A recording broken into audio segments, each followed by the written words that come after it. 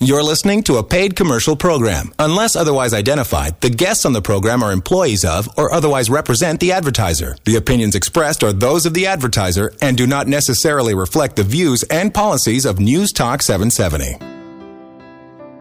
Welcome back to the Strong Room. A reminder that MacMillan's next seminar is coming up on Thursday evening, June 1st at 7 o'clock. Pre-register by calling the office weekdays during business hours at 403-266-6464 or go online to register at MacMillanestate.com. A MacMillan Estate Planning Minute with founder and president Sheri MacMillan. The families that to me are the most joyful and successful were not shy about communication, so they would have a lot of dialogue and not easy dialogue. In order to have a harmonious plan, we have to be brave and courageous. Commonly they'll say, okay, now it's time to bring all the children in. Let's bring them all in for the full discussion about our philosophy, what we're hoping to create, the stewardship we expect. That's a very different communication than years past in my experience, because historically it was like, well, my children will find out when I'm dead. Today, people are saying, no, I want my children to understand the responsibility and the stewardship. MacMillan Estate Planning for Families. Your financial security, retirement goals, and family legacy can all be safeguarded with a customized life plan. MacMillanestate.com. More now with Sheri MacMillan and Norman Ewing on contingency planning in a good life plan. How to deal with the inevitable what-ifs. You have to look at those sides of things. So they're the contingencies. We have to look at in the plan what happens if he passes away, what happens if she passes away, during their lifetime, what sort of gifts or a transition of wealth do we want to give to the children, and how much is held for their needs until perhaps the later years. And then there are all of the different elements, not just tax and things like that, but philanthropy. I mean, this is a well-to-do family that may have some causes that it wants to support, that may have some dollars available to do that. That's all part of a plan that you build for this particular family unit. That's right. And we are living, they call it 3 phases of retirement, Peter. So we have early retirement, mid-retirement, and late retirement. And in each phase, we have different priorities and objectives, so your plan does need to be flexible. It should be reviewed at least once a year to take into account new legislation that has occurred. And then what we do find is things change. So exactly what you're saying. Maybe in early retirement, you're not gifting a lot of your wealth to your children, but in later retirement, you want to share it before you pass on, so you see the blessing it causes in your family unit. We also see a real shift in the community, I would say, of people wanting to do a lot of charitable work today. And I think it's because we've had the blessings of coming into affluence. And more, I would say almost every second family that we have the privilege to work with has a desire to integrate charitable giving into their designs. Well, absolutely. And, especially with the tax regime that we're looking at as well, people are often saying, if I can reduce my taxes somewhat, even if it isn't dollar for dollar, and do something good in the community, deal with some of the organizations that are dear to my values, then it's a win-win for me. Let's talk about this family in terms of some of the elements in it. You mentioned that it's a blended family. How did you plan for what might take place within that family unit? Well, I do wish our other degrees were psychology. Of course, when you're working with husbands and wives, I'm married myself, and so what's so unique about estate planning is you're going to end up having differences of opinion, especially when you're talking about children and money. I mean, these are the sensitive areas. So what we do is we qualify it when we're working with a family, and we tell them to expect differences of opinion because we're all human and that's normal. And in fact, that's our test to know if people are really together, because if they always agree, we know they're just dating. And when they dispute, we know they're actually married or common law.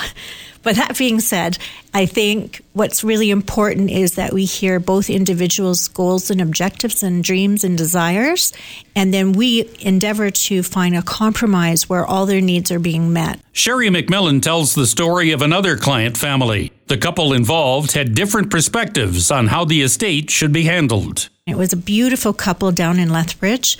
and they had a very large estate, and they were lucky enough to have grandchildren when they came to see us. And so the mother wanted her wealth to go to the grandchildren because she felt that ultimately she had already helped the children with post-secondary education, and they were doing well in their own right, and she really thought that they should support the needs of the grandchildren. Well, the father, on the other hand, had a different belief system. He felt, well, we'll give it to the children and then they can decide how to govern it. So you can see, we wouldn't want to design an estate plan with dad giving money to the children and mom giving money to the grandchildren. It might slight the family or actually cause a little bit of a feud between the parent group. And they had never completed their estate plan because they couldn't come to a compromise or figure out what to do. And for us, it was very simple because we do this on a daily basis. What we said is, why don't we do it this way? You own half of the estate, and the other person owns half of the estate. So why don't we, as a couple, give 50% of your estate to your children and 50% of your estate to your grandchildren as a succinct mom and dad and grandparent group, so that you look like you loved everyone equally, and ultimately nobody will feel slighted. And so when they came to that conclusion, they got a good chuckle out of it because it was pretty simple math. But when you're in it and when you're trying to figure out your desires and your wishes, you're quite attached emotionally often to your ideas. And that's great. And what we have to do is account for them and find the compromise between a husband and wife to design appropriately. Were the grandchildren involved in the decision, or were they just the recipients of the grant? Well, our point of view is that we don't involve the children or grandchildren when mom and dad build that plan. And the reason we don't is really it's their estate to design and have authority over. And we share all the options with them through that educational process. And once they employ the plan that they like and make the final decision, what we'll often do at that phase is involve the children on a concept basis, or grandchildren if they're of age.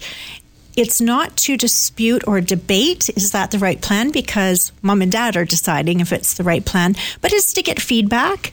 And sometimes the feedback actually causes or creates a need to go back into that plan and make a minor adjustment. And we're doing that, Peter, because we want families to have harmony. And if we know that we can easily solve a matter based on how a child feels, sometimes we do, but also sometimes we don't. And that is because the parent group has the authority to determine their estate and how they will use it in life and how they will transfer it. I always say to parents when they're giving this contemplation, and also I say this in our family meetings once we're working with the entire family unit, in Canada specifically, the parent group has the right to spend all of their estate bullfighting in Spain if they want to. And, it's really a gift if our parent group chooses to transfer their affluence to us. It's not an entitlement in law here in Canada. So the parent group will be deciding how the estate will be split up among children and grandchildren.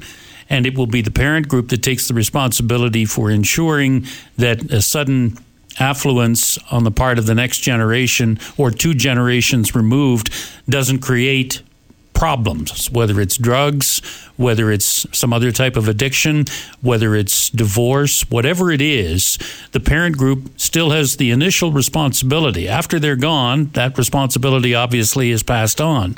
But at least initially when the plan is being created, it is the parent group that decides how any social inaction or social problems within the family unit are handled. I think it's truly a gift from parents' points of view to design it and give guidance to the family unit on how you want it distributed and when and what the parameters are. Because if you leave it in the hands of your children, they're in a disadvantage before they even start because they're on equal playing field. So siblings, nobody is in charge really, but they will honor the parent group's beliefs and values out of respect for the parent group if that direction has been laid out for them. It's much more challenging, to take direction from your big sister who was always mean to you when you were a little kid. And so you really do give a gift to your children by laying out the parameters and the rules. And then everybody's just following them. It's not like they're designing them. They're just listening to the parent group. How are these 2 families today Norman, that we've talked about on the program? The physician, first of all, and his group. Are they a happy unit that is enjoying retirement and comfortable with the plan that's been put together for them? Absolutely. And the thing that they realize is that a plan is in place. It gives them a lot of certainty and clarity. They know, at this point, the way certain assets are going to be handled, they're comfortable in the way their investments are providing security and growth for their retirement. They're still focusing on trying to reduce those taxes on the long-term basis. Of course, going through this planning process has helped them realize that this is something that's fluid. This is something that's going to be changing in the future. And it's something that they have to always be engaged in and reviewing to make sure it adapts to the future. And the family in Lethbridge? Oh, this family, it's a fantastic outcome, I feel. One of the things about blended family, Peter, is there's always suspicion when a new parent comes into the role of, oh no, are they nice, first of all, and are they a good person? But the next facet we all do think about is, are they going to take the estate away from the original family unit? And I think by doing appropriate estate planning, it gives the entire family assurance that the relationship is based on a relationship. It's not based on what somebody brings to the relationship. And then there is an ability for people to get to know each other in an appropriate way, not on a suspicious level. It's amazing how good the discussion can be when emotion is minimized. That's right. And harmony is an objective of every family we work with. And the reason for that is obviously you can replace assets. You can buy a new bond. You can buy a new mutual fund. What you can't do is buy a new sister or brother or grandchild. So it's fundamentally important that we design in a manner that's respectful and that ultimately keeps harmony or builds harmony in that family unit. If you've been thinking about the future and your life plan, now's the time to act. Spend an hour with the MacMillan team on Wednesday afternoon, August 30th at 2 o'clock. The MacMillan team will be sharing its expertise on how to protect your estate by preserving assets, minimizing tax, and maximizing wealth, thereby ensuring family harmony and peace of mind. It might be the best investment of time you could make. To pre-register, contact the office weekdays during business hours at 403-266-6464 or register online at www.macmillanestate.com. MacMillan spelled MacMillan.